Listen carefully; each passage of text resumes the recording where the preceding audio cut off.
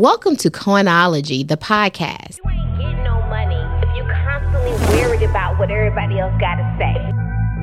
If you constantly got your eyes on what everybody else doing, you ain't getting no money. When it comes down to closing a deal, I get it done. Every single one.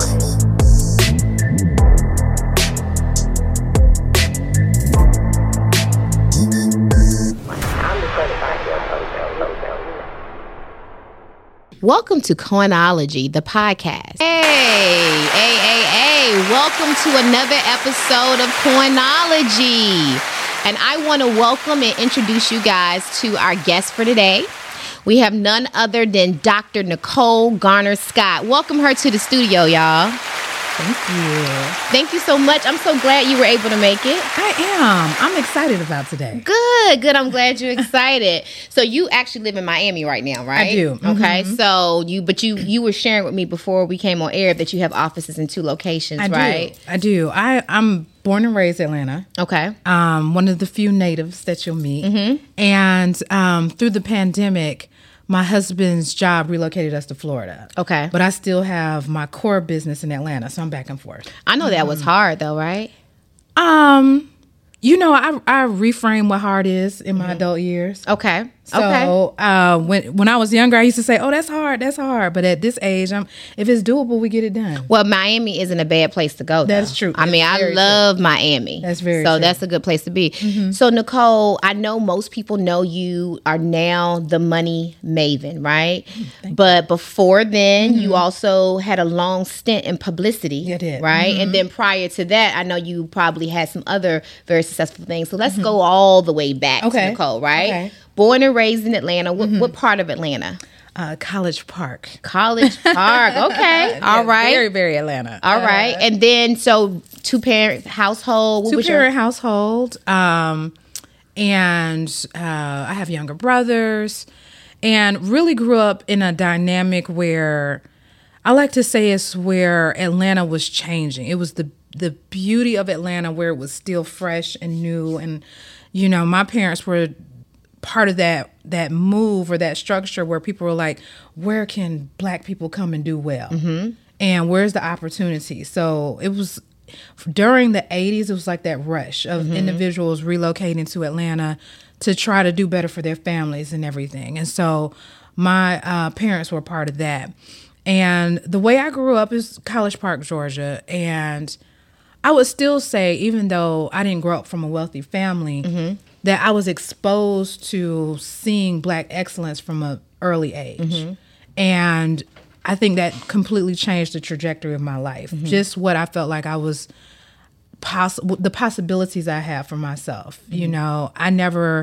I never looked at being Black as a disadvantage or something to be ashamed of or anything of that nature. I always thought it was my God-given advantage to that, and was very proud of that from young. So it wasn't until I really got to, I tell people I grew up in an HBCU. Basically, like Atlanta was like HBCU from kindergarten on. And so when I got, once I got to college and moved around and realized that wasn't a common experience for people, then I realized I was more blessed to have that experience. When you're in it, it's like, it's so normalized, you don't even know it. But it was the time that I really started to expand outside of that I realized that Atlanta has a very unique ability if you're Black. If you're Black. Mm-hmm. So let me ask you this. Was it always a given that you were going to go off to college? Was that something that was a known factor? Or? That was that was very much what my parents subscribed to. Okay. So both of them went to college. And it was very much all roads lead to college. But when I was from young, I was like, I don't want to go work for someone. Mm-hmm. And that is what college meant to me then. Now you have all these entrepreneurial programs and everything else that going to college means a million different things to a million different people. But at that time, college was synonymous with going to work for someone. Mm-hmm. And so I knew I was going to do college, but I was like, I'm not going into it with how can I get a job? Mm-hmm. So, but that's amazing though, Nicole, that you were thinking about that so early. Because I know that when I was in college, I knew I wanted to do something big. I wanted to do something great. But I didn't necessarily know, even though I started my own business when I was 9 years old selling lemonade, right? And I've had so many businesses since then. I don't know. I thought I was going to go off to college and then I was going to come out and get this grandiose executive role and a big corporate building carrying a briefcase. And I did do that, right? But actually thinking that I was going to go off and actually have my own, you have to really see that. So did you see someone in your... I definitely did. That's why I said it. Atlanta, it was, I don't know if it was the timing, it was the year, it was the energy of the city, but it was this burgeoning entrepreneurial flow that was happening amongst everyone. So you were born and raised because Atlanta is so different. It is. It is completely different. It's so different. I mean, it's a whole new city at this point. But then it was. I was in high school. I was doing things that's when So Def was really big.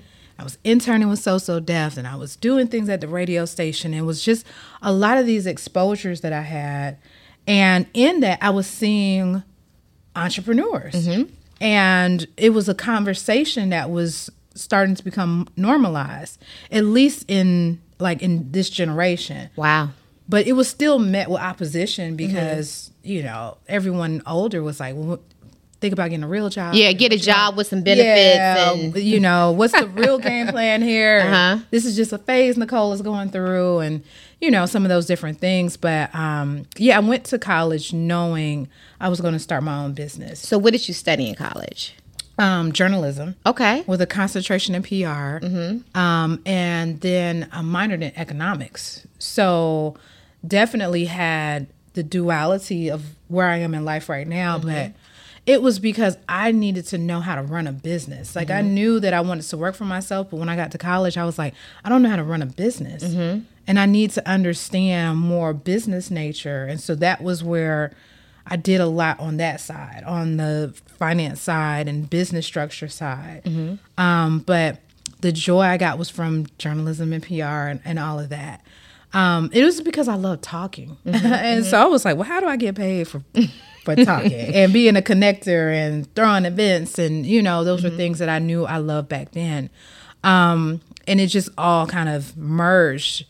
It's funny how things start to merge in life. And how it starts to make sense. And it makes sense. So you went on and you pledged undergrad, right? Grad. Oh, you pledged grad. Okay. So then you graduate from college, all right? And then where do you go next? What's next once you graduate? So the internship I had my senior year of college hired me, basically contracted me, and they were my first client when I graduated. So it was my last few weeks of college, and everybody was getting ready for graduation. And I was trying to figure out how to get an EIN and how to set up my business account. Wow, so you knew that already in college. Well, I can't say I knew it as much as the individuals who were just placed in my life. And they were, so basically I had this account where it was, their client was Delta. It was a large agency. Their client was Delta. And the program was to introduce young Black boys to aviation. Okay. And so it was a small program to them, but to me, it was everything. I was like, introducing young Black boys to aviation, and I was like, what's the maximum of kids that can come through this program? And they were like, well, the budget is unlimited for this. We can get a lot. And it involved them going out to the Aviation Smithsonian and getting a chance to get back in experience on planes and all these different things. And I was like, when would these boys get this chance? How many Black pilots did you know back then? And, those different things. So I ended up getting 1,000 kids through that program. I was just so passionate about it. And it helped them get some awards and some other things. And so they were like, well, we're still not going to do anything with this. So we'll just hire you out. And so because of that, they had to walk me through all the paperwork I needed to be hired out. So it was someone who cared enough in their accounts receivable department to be like, you need an EIN. These are the documents we need from you, and we need it in the next 7 days. And then I was like, okay, well, great, no problem. And then Googling, how do you get an EIN? How do you get, those different things? See, you lucky because a lot of people, let's say a decade before that, didn't have Google. Exactly. Right? Exactly. So you were also born during a time where there was the available information that you can come out. So these kids today, primarily, they have ChatGPT. Yeah, the world is at your oyster, right? The world is at your oyster. I'm like, woo, if we would have had ChatGPT. Yes, I wonder, I also think about that too, like when essays and... Oh my goodness. How in the world would the teachers know if they actually did their own work? I'm quite sure the security and parameters are going to catch up somewhat because... we're all so slick at this point, so I'm quite sure that'll catch up with it. But there's every generation gets a large advantage, and Google and that information was for me, and then this generation now is ChatGPT, and my son, he's 5 years old, and I'm like, who knows what's going to be here? It's going to be amazing. Yeah. So Garner-Scott, was that when it was created? It was. Okay. I know when I moved to Atlanta, the Garner-Scott was one of the agencies that you always heard a lot about. You guys did a lot of activations. You didn't primarily represent talent as much, but you did more so activations, right? And you guys used to represent the three brown girls, right? Yes. Right. And for those who don't know who the three brown girls were, one was Ebony Electra. Yes. Second was Kim Porter, Diddy's late ex mother of his children. And then who was the third? Nicole Cook Johnson. Okay, Nicole. So I know that was a fun time because I know they were running Atlanta, right? Yeah. And you were right beside them, right? I was. And once again, I just feel like some of it was my grind. Well, a good amount of it was my grind, but also is being in the right timing of the city and the right what everybody wanted really bad. And so that's when Justin's restaurant, that was Diddy's restaurant, was at its full peak. And the three of them, their personalities were so unique. You couldn't ask for more diversity within three individuals, and that was, I say, they were at the beginning of the influencer movement, because that's really what they were. Right. They were influencers. That's right. Right, but it was before we gave it a name. Yeah, we didn't have social media then, and right? also when influencers were very organic, they were just cool chicks. Yeah, they were. Like, they were what you would call like socialites and those different things, but they understood you could still monetize this and you can produce signature items to go along with the monetization. So they were ahead of all of that. And and beautiful women. And so they were in the prime of social media is meeting the beginning of influencers, where the blogs and the photographers, people, it was Sandra Rose and all of those different things. Is Sandra still around? I'm not sure. I looked to check her site. It's still there. Okay. I don't know if she puts the level of energy she used to put into it. But it was you could really curate the story very authentically back then. So yeah, you guys were running the show, right? And the Garner-Scott, you guys started working with some of the larger brands. It kept getting larger and larger and larger. And it seemed like you were at your pinnacle. You had multiple offices, right? So you had an office here, North Carolina. So physical offices here and in Charlotte. Okay. But we started doing things all over. Yeah, I would have like account reps in LA and New York and those types of things. And so my question to you is, it seems like at the height of it all, you take a pivot, right? So what was the determining factor for you to say, you know what, I'm going to walk away from this and I'm going to put it all into investing, teaching people the importance of financial management? It was a few things. One, I built that first company completely on my name. I would never suggest that for a lot of individuals now, because as you want to scale, it becomes harder when people only think of you as that, right? So it was like I built a jail for myself. So let's make sure they understand. So when you say you built it solely in your name, the name of your business was the Garner Circle. Right. And so when people heard the Garner Circle, they wanted me in every meeting. They wanted you. They didn't want... Correct. Okay. Yeah, they wanted me in every meeting. They wanted me at every decision holding factor, at every... I basically just made handcuffs for myself in regards to that. So that was one. Second off, because I started in business so young, I had underdeveloped the personal side of my life. I was definitely the old school Diddy mentality. You sleep when you die, hustle, such and such. And the personal side of my life, marriage, children, that was not happening. And so I was like, I have to get into an industry that's more conducive to what I foresee for myself as a whole, not just career-wise. So, so I had to take that moment and realize that. And then I would definitely say too, where the industry was going to me. Okay. You know, once you get paid a certain amount and you don't have to contest that, or it's not being battled against you, you're used to it. And I had got into a space where I knew what was happening in the publicity world. And it was like, either you want to keep up with what's going on, or this is the time to pivot. And that's when social media started taking some of the budgets. That's when social media ads started taking some of the budgets. That's where, from a PR standpoint, you had to be able to do multiple different things. And so either you kept up with that, or it was time to pivot. And I think one of the things that you said that's really important is that you realized that you were also ready for a family. Now, you could have worked at the family situation out with PR, because, you know, I have a family as well, but it is challenging. Right. And I tell people all the time, Nicole, there's no such thing as work-life balance. Right. Something's going to suffer. It will. And one thing I can tell, and then one thing is particular about your brand, you made it point on that family was number one for you.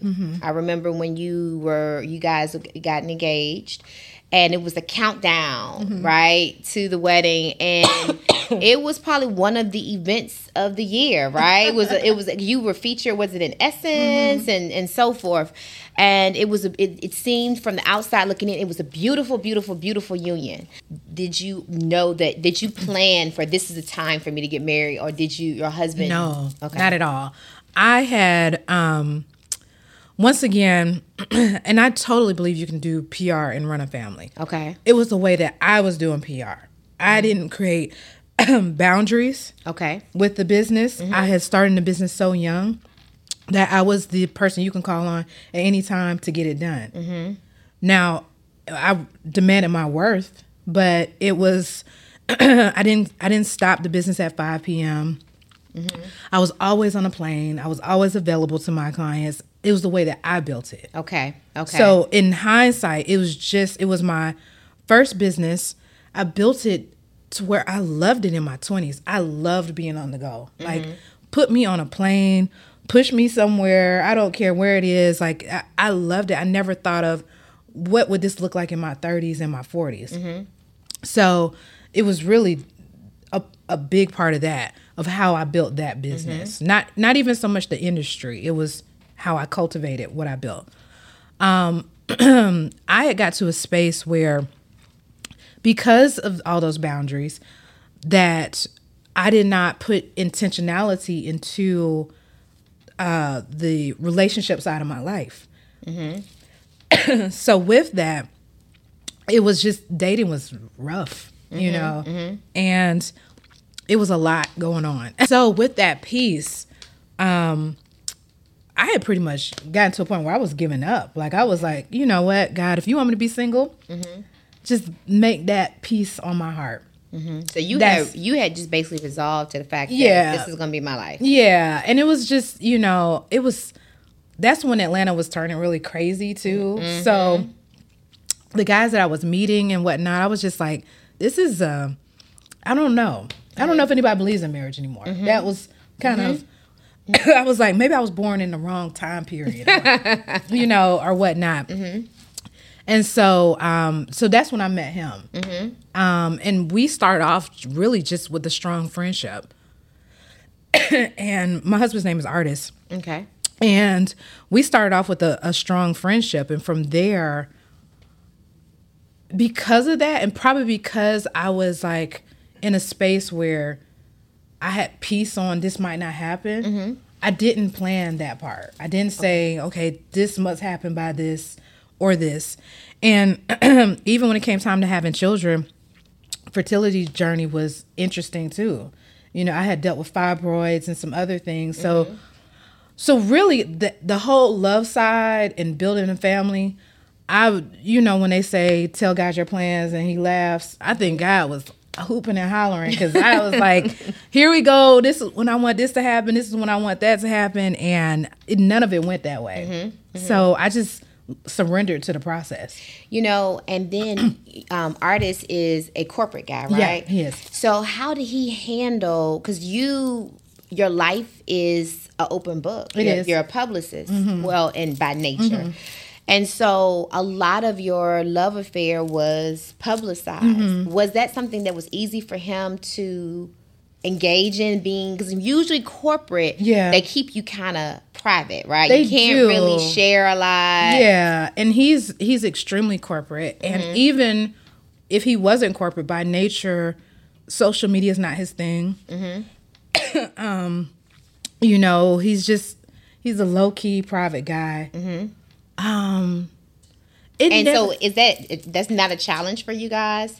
Not really, because in its truest sense, I'm very low-key too. Like, what's out about me is what I feel comfortable being out about me. But I'm not an oversharer. I'm pretty, if you, in normal life, I'm more similar to him than probably, my career has me live out loud, but it's a very small factor of me.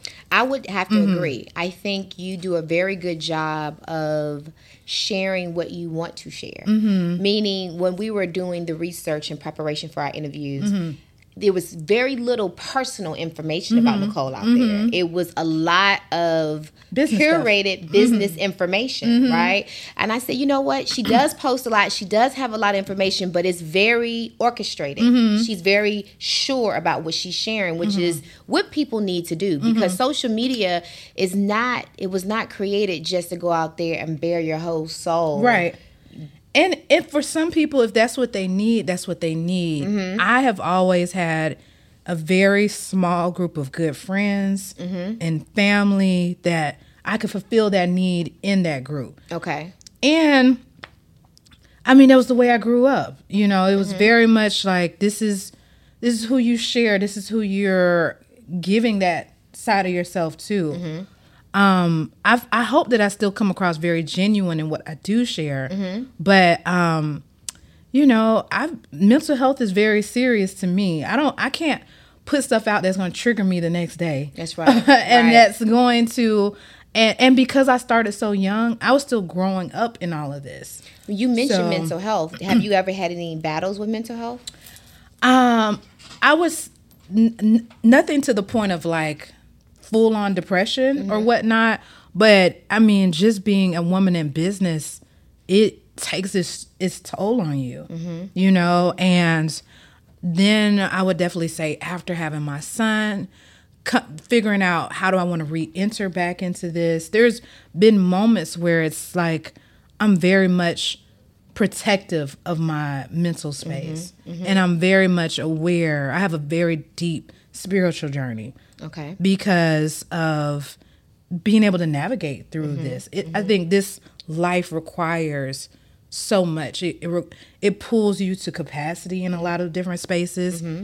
When you decide to go into business for yourself, like you're really having to look at yourself in the mirror more than average. Like in corporate, you can blame so many other things. Like they didn't give me this opportunity, this budget wasn't there, this person didn't set me up for success, the technology wasn't there, they didn't put me in this training program. You can blame everything.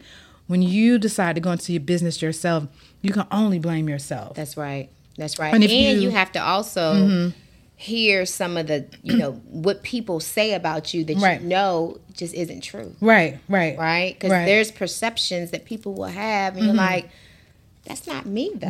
Right. So those are some very difficult things for strong. It's a lot of truths that you're staring yourself in the mirror a lot when you decide to take this journey.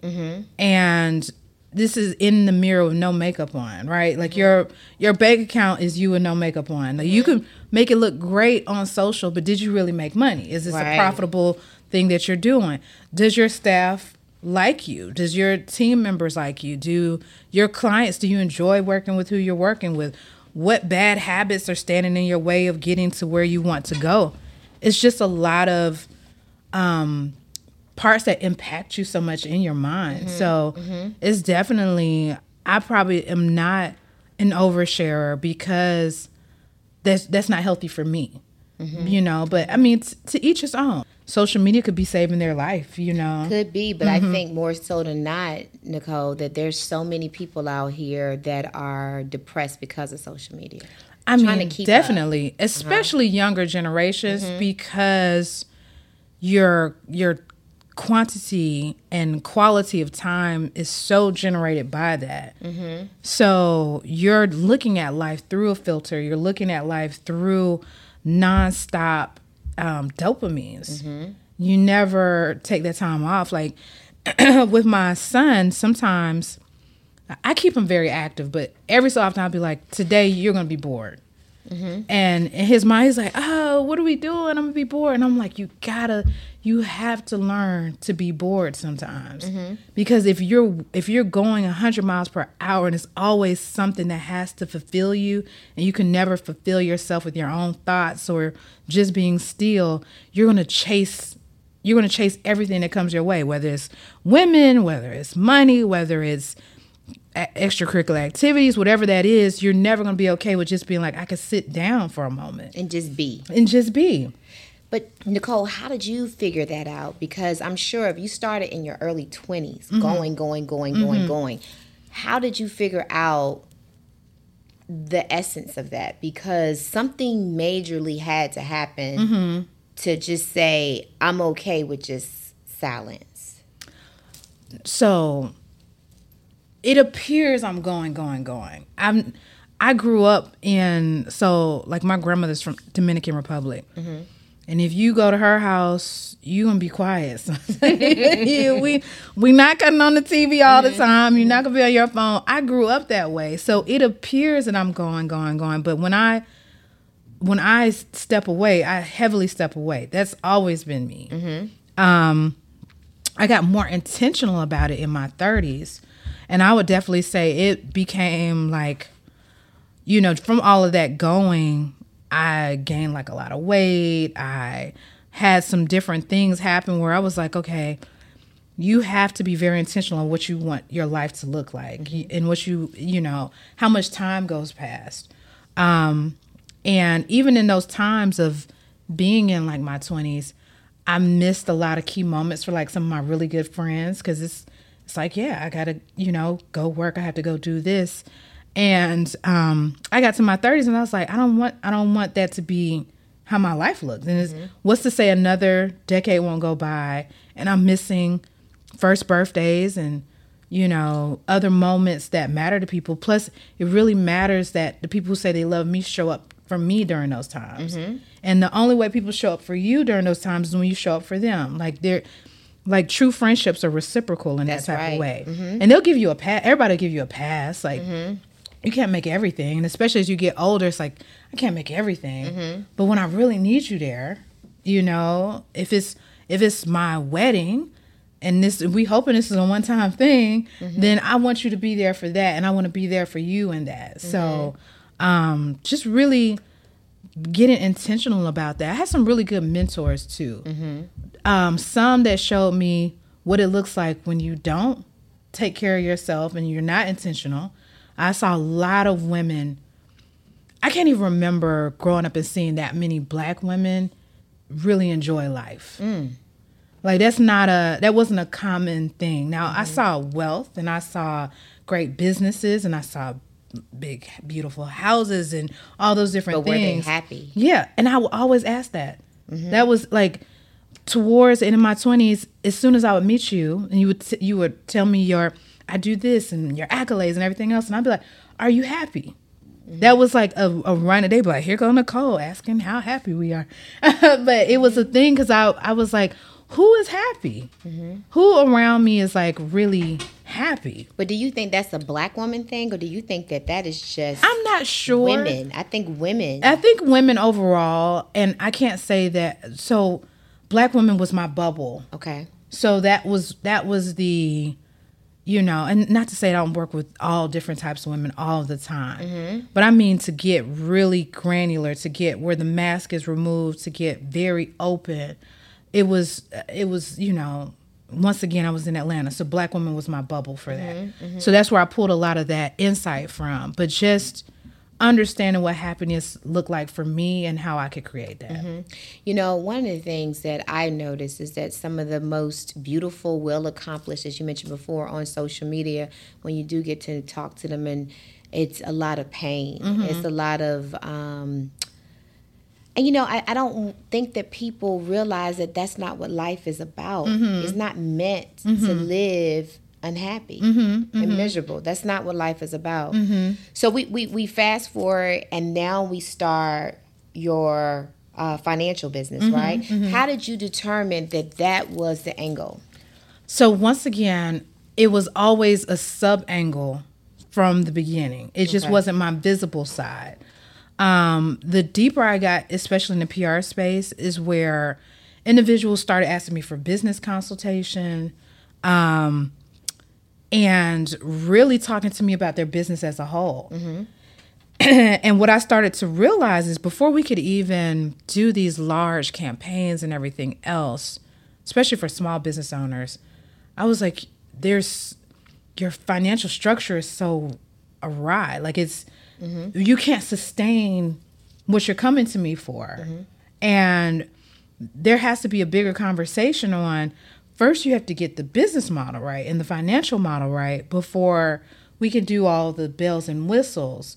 And people would come to me, the small business, that's what really made me go into working with a lot of corporations, because it wasn't so dire too. I felt like a lot of small businesses were coming to me to save them. Like, hey, I'm about to close. If I don't get this amount going and I don't get this happening, then my whole dream will go. And I was like, that's unfair for you to put that much pressure. The biggest thing I hate hearing is, what's my ROI? You can't look at just ROI for a successful PR campaign. Yeah, they put that huge amount of stress it was, I couldn't bear that from a lot of small businesses. Like, here is my last hurrah, Nicole. This is my chunk of money to get, and if I get this article in Essence, it should save me. And it's like, that's so unfair, right? There's a whole cycle that has to synonymously be working with each other. Your sales has to be working with your marketing. Your PR has to be working with your social. The product development has to be working with research. All these pieces have to be working for you to really have a dynamic business. So to come and Hail Mary me, I was like, I don't want to be on your last stop before that. But once I started getting so many of those requests, I was like, well, there's a bigger part of the pie that you haven't addressed. The business is not profitable. And the business model is not sustainable. And what really is the plan here? And so I started just kind of helping some personal friends, clients, etc., in getting that piece. And I was referring out to other individuals that can help them along the way. And really during the pandemic is where it really spoke to me, where I was like, I could really create more impact during my time here on this earth. And what's naturally coming to me that I can then bring that back. And that's when I really started taking the time. I always had a love of finance.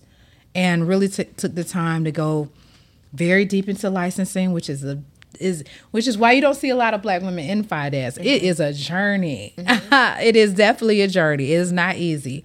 And, took the time to get a lot of those licenses and really have myself operating at a very high level to really help individuals. And it feels good. It's not surface level work that I feel like I'm doing. I feel like when I sit down and I meet with someone, there's generational change that's happening from them. So when you initially started your new business, did you immediately close the doors to the Garner Circle, or did you transition? And the Garner Circle still has, it still has operation. Okay. So you're running both entities right now. Okay. Great. But with a few others too. I have quiet businesses too. I always will believe in multiple streams of revenue. That's right. But this is just more of my passion work. This is where it gets my attention. This is what gets my time, because it feels very soul fulfilling in regards to that. And I think you've done a great job of transitioning your brand to being known as that finance go-to person. So if someone were to say, okay, how would I utilize Nicole for my business or my structure? What would they utilize your agency for? Yeah, so with what I do in the advisory space is I would say it's threefold. So one, I'm really sitting down and helping individuals from a personal standpoint and from a business standpoint protect their wealth. So we're sitting down and we're going through a lot of the variations on what are the vulnerabilities that your wealth faces. And that could be through protection tools, from your insurance planning to your long-term planning, those different things, making sure that you have all of that so that when things transpire in your life, how are you using these as wealth building tools? I would say the second area is really from investment structure. So we're managing portfolios in the market. We have an entire national team that we're sitting down, we're constructing your portfolio, we're helping you build your portfolio. What I find in that area is a lot of individuals only know very risky sides of investment, right? And that level of risk is not suitable for everyone. So if you have a huge real estate portfolio, it's excellent. I think real estate is a great asset in a portfolio, but it's risky, right? Depending on what's your structure. Do you flip? Do you buy and hold? Whatever that structure might be. But what are other areas that your money is growing in that if your renter never pays you, your money's still growing? Okay. Let me ask you this, because you mentioned something that made me think about something. Cardi B just made an announcement last week. She did. Did. You see that? Yeah. And Cardi said, so it's probably going to be dated by the time you guys see this video, but I think it's still at this point we can talk about it. Cardi said she would much rather put her finances into buying Birkin bags than purchasing real estate. Right. So because I read all the comments on it, she said she'd rather have a gift of a Birkin than a gift of real estate. Okay. So I will give her the credit in regards to that. But yes, so one, I'm quite sure she knows how to reposition her Birkins as far as being assets and how to put them back into the market. Because when it comes to like Jordans and art and just a lot of those different, you can reposition those if you have the right individuals around you who know how to put that back in the market. But let's not be fooled by this. To reposition a Birkin or a Chanel, you basically never use the bag. That, and also you have someone who knows, you have a specialty item. So let's say a Rolex, right? You have a specialty Rolex and you know the value of this because it's so rare, and you can, if you hold on to it for 10 years, it's going to build its equity in that, right?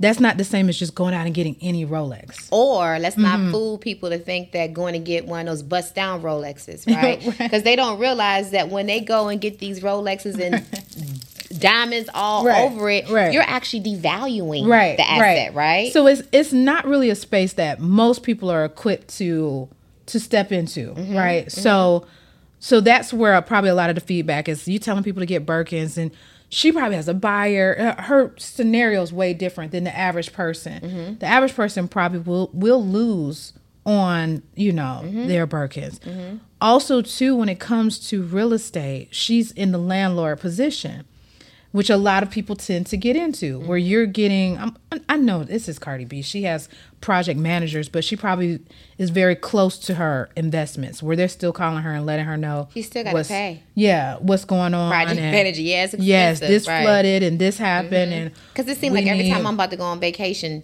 something happens at a rental. I'm like, good grief. Yeah, and so you have to ask yourself, like, is this enjoyable to you? Is it not? It's one way of increasing wealth over time, but it's a high level of risk, right? It's a lot of variables that are dependent on that. Let me ask you this too, Nicole. I think one of the biggest misconceptions that America has taught us is go and be a homeowner, and that is the best asset to have. Okay, so I bought my very first home when I was 21 years old. But I often question, because if you think about how much money you put into owning a home, your repairs on your home, do you actually really truly make money off of having a home? Right? And that's all the different variables as well. What was the interest rate? What was your purchase price? It's a lot of different things transpiring on that. How much equity does the home have in it?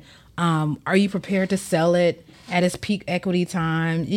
It's a lot of nuances that are not discussed enough. But is equity really just a facade? Equity doesn't materialize until you sell. And then is it really equity if it's just your money? If I've been paying on this house month after month, every time a repair happens, I don't have a landlord. You're paying. Is it just you just getting the money back and sometimes less than what you probably put into it? Can be for a lot of people. Yeah. It can be.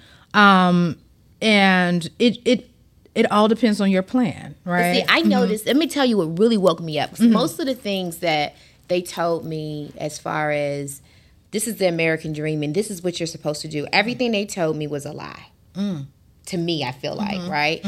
And I recognize the lie of home ownership, even though I have always owned a home. And I think now it's just because of the mental brainwash of it all. Certain things I'm just going to do because I've been told that's what you're supposed to do to be a good girl, right? But I noticed that, like, for instance, let's say when Katrina happened. When Katrina happened, the people who got screwed in Katrina were the homeowners and the business owners. If you were renting, you could pick your bag up and head east and you didn't have any problems. The homeowners, however, were screwed. Their insurance didn't cover the loss of their homes and da-da-da-da-da-da-da-da. They had foreclosures on their, it just made you wonder. And if you needed to pick up and move to another place, if you were a business owner, you couldn't just easily pick up your restaurant and move somewhere else, right? So it made me question everything. Like, I think you should question everything. I think those are instances that you sit down and say, this is the potential risk. Am I positioned to handle this level of risk? Some of those restaurant owners got their insurance check and they moved and that was all they needed. And it positioned them into a better space.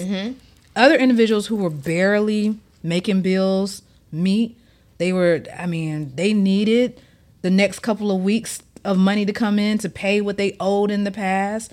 They were underinsured because insurance costs. They crushed, they folded. But they lost everything. Right. But if you were well positioned for that, there's many times that people can't wait for tragedy to happen. But the average everyday African American business owner, I don't think is well positioned for that.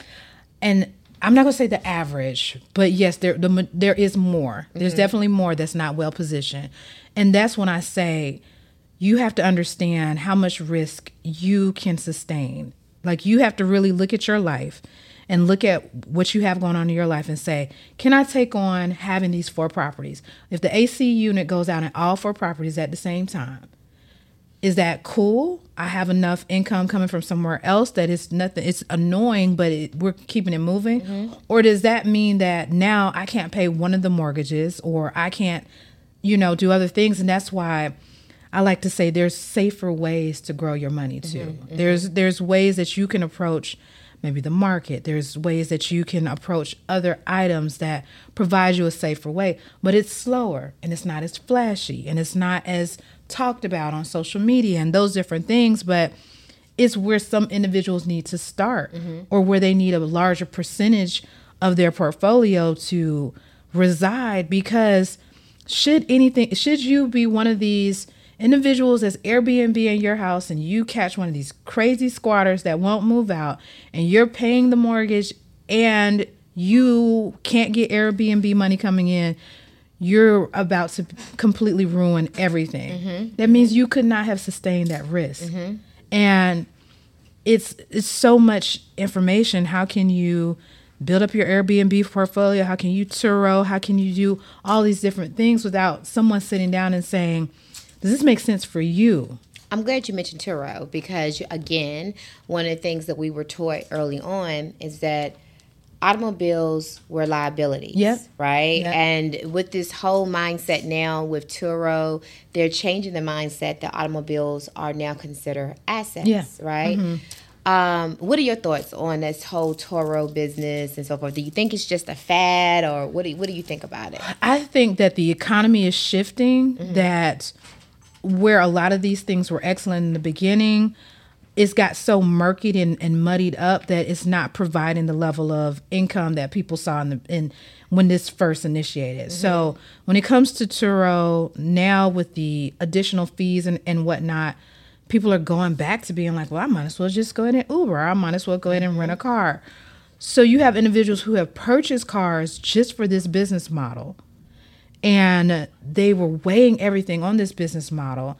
And the business model was maybe not long-term, right? And their numbers are down because of the fee structure that's transpiring. The same with Airbnb. Like Airbnb's CEO came on and said, the fees have gotten so ridiculous that people are in droves going back into the hotel model.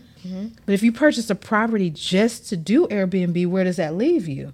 Right? And so that is where you have to really sit back and say, and stress test a lot of your ideas. Like when I sit down with a lot of clients, I say, if all hell breaks loose, are you still fine? Like if you have this additional property and let's say Airbnb bans you from the platform. Let's even say Airbnb is doing great, but you've had 3 tenants that threw parties and the HOA association, and now you just can't even do Airbnb. Does this property still make sense in your asset book right now? If it does, if it's like, I can sit on a property for 2 years and nothing happens and then resell it and we do this and we do that, great. But if it's like 1 month goes without income coming in and now it's affecting you paying your mortgage or your primary home, where did that thinking happen? Where did that stress test happen in the space? And it's a lot of individuals jumping into it as their one last hoorah. And when you have that one last chunk of money, that's not when you go after the most volatile thing that you can think of. Even though the reward, where great risk is great reward. So Nicole, let me ask you this. What would you say is one of the biggest misconceptions or the biggest lies we were fed about financial health? Like I shared with you before, I believe that, people were told, okay, go to college, get a good job, buy a house, buy real estate for a rental property, invest in your 401k, stay on your job until you are 65, 70, and just sit there and wait until you die, right? What was the biggest misconception or lie that you think you've uncovered? I would definitely say that if you look at all of our parents, it didn't work out that way for almost any of them, right? Like they all needed extra money in their later years. Even though they worked their job for 40 and 50 years, even though that generation got way more Social Security than what we'll ever get, It didn't work out that way for most people. It didn't, but you know what you just said, Social Security, right?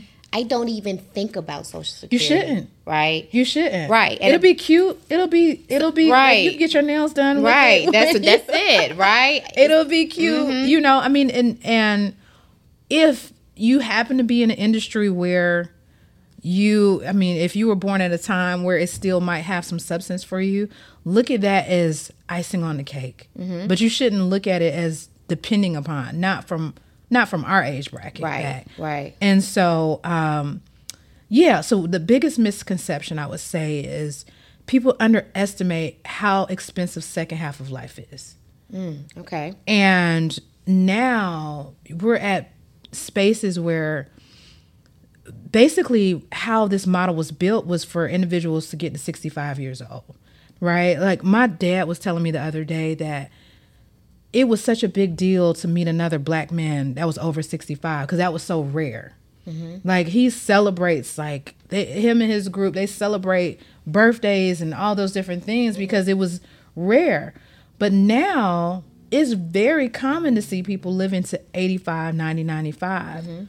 Who's paying for that? You know, and I don't think a lot of us have those real conversations with ourselves. And previous generations, people looked at it like their kids were going to take care of them. But now most individuals have maybe one child or maybe two children. I see Instagram families that have 9 to 10 children, but I haven't seen that normalized, anymore, where you're having all these children that are going to come together as a village and take care of you. You got one. You got one. Right. And then this generation, I would say, what is it? Below millennials, is that Generation Z? Yeah, Gen Z. Gen Z. They're, as far as them getting into their wealth flow, is way later in life, right? They're not even concerned. Yeah, not even concerned, but not even, the economy has them still trying to figure it out very much later on in life. We go a few generations back, our parents bought houses at 22 for $50,000 and, those types of things. Now those options aren't really even available. It's a lot of parents that are like still heavily taking care of their children in their And the question 30s. is too, like I said before, is buying a house the most, I guess, wise thing now for a college graduate coming out? If you're a college graduate and you're coming out, you're 21 years old, the average home, the average like Tumblr starter home is about what, $350. Does that make sense for a 21-year-old? And in most cases, you're not going to see it a lot in our community where it makes sense. In other communities, there's property being passed down. That's right. Of course they have a home because there was homes that was passed down to them. There was real estate portfolios that they just get to tap into. And I would even say in many communities, there's still opportunities for that. Now, does it make sense for someone to get into too much home that they can't afford? No. I do feel like people are definitely waking up to that, though. I think so too. So I think when I first moved to Atlanta, it was all about get a home, get a huge home. Yeah. And people would have these huge houses and no furniture. Yeah. Right? This was back, how that was back in the 90s or something, right? You get this huge house, no furniture, but they had this big house. Yeah. I think people are waking up to, do I really need all of that? Yeah. And what really makes sense? And what happens when you become house poor? Right. Right. And I think home ownership wasn't even really available to us. It's not like we've been doing this for hundreds of years. There's a lot of trial and error happening with us because a lot of these concepts are new. Home ownership is, I have individuals that sit down with me and they're like, I'm just determined to break the generational curse and be the first homeowner in the family or build up to have all these homes to pass down to their children. And it's like, let's think this through though. Is the goal to pass down a home or is the goal to pass down wealth? And there's a few different ways to get to, if it's wealth, there's a few different ways to get there. Let's explore all those different ways. What's the most tax efficient way to get there? What is the most, if your child wakes up and says, I do not want to be a landlord, I do not care about these homes, how are you still making sure they still have wealth? Well, Grant Cardone, and I'm not a student of his or anything, but I saw something going through and I was like, you know what? That was really wise because it made me think about things differently. He's totally against your first property being your primary property.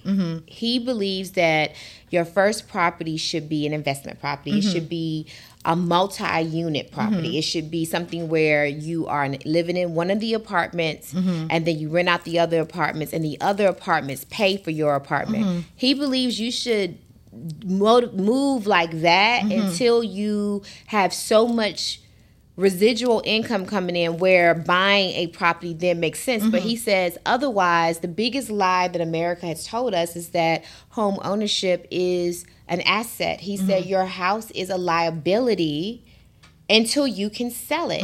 I just think over and over again, Nicole, about the many misconceptions and lies that have been told to us. And, that goes back to financial literacy and taking the time to really be exposed to different people with different thoughts.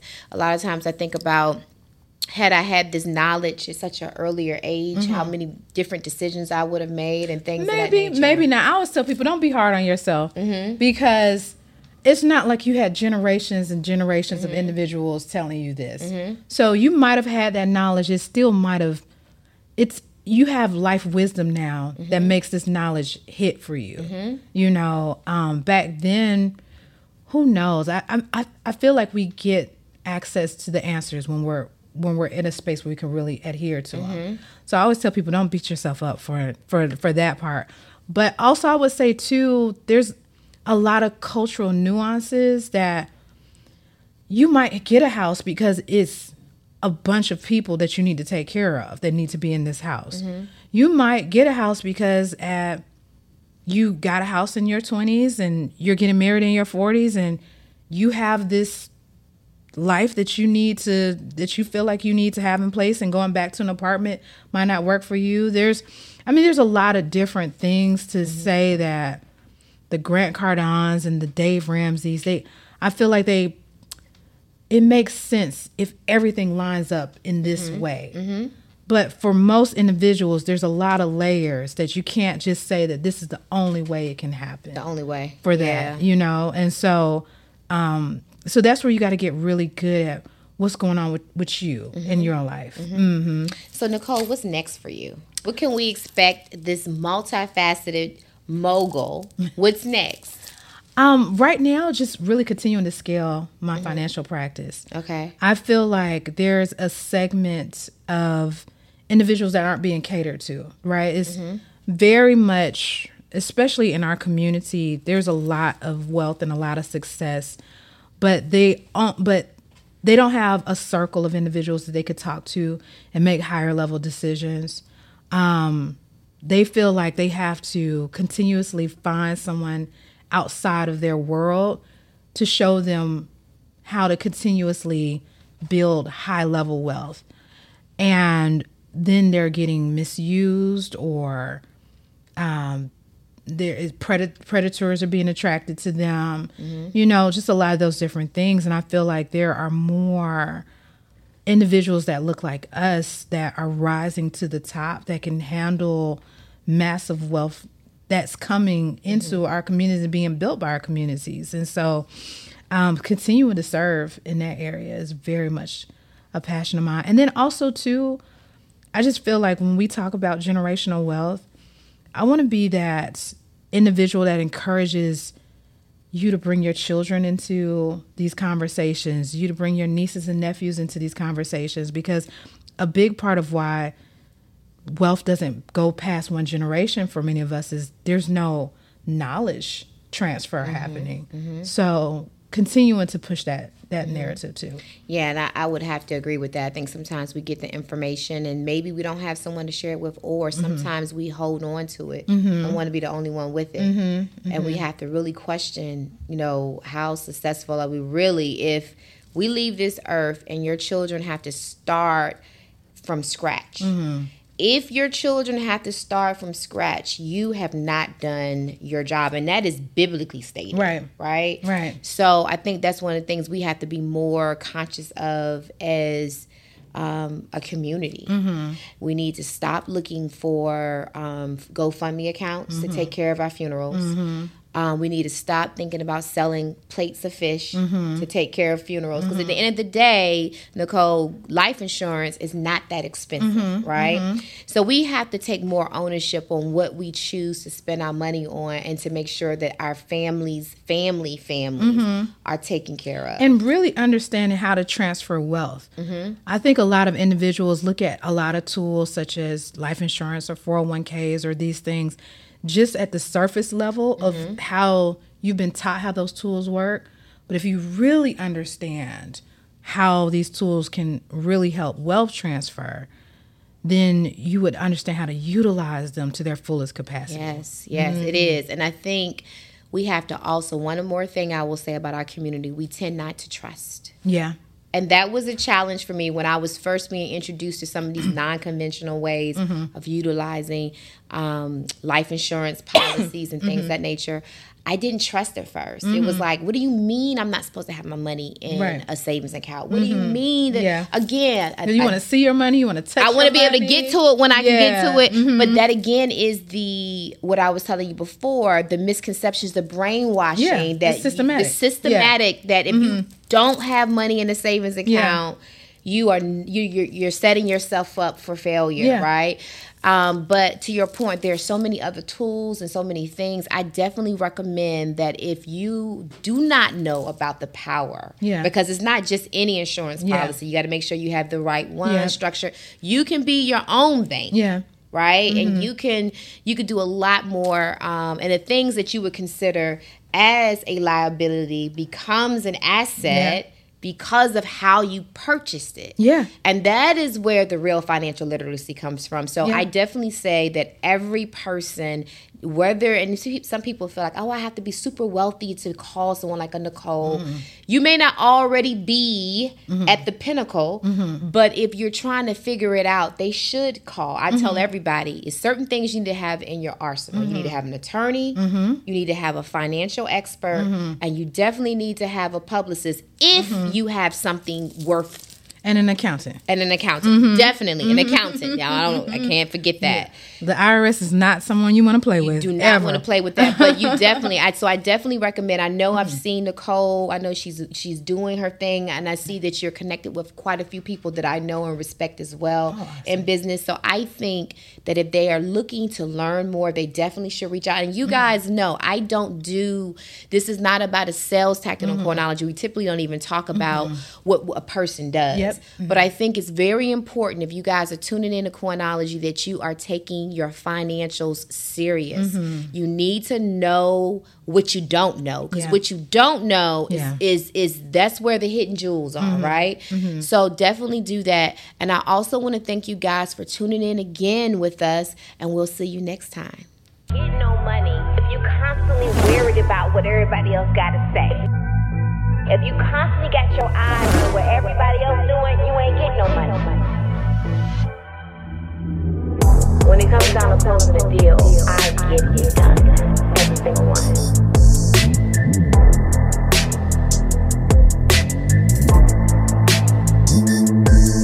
I'm the certified deal closer. Welcome to Coinology, the podcast.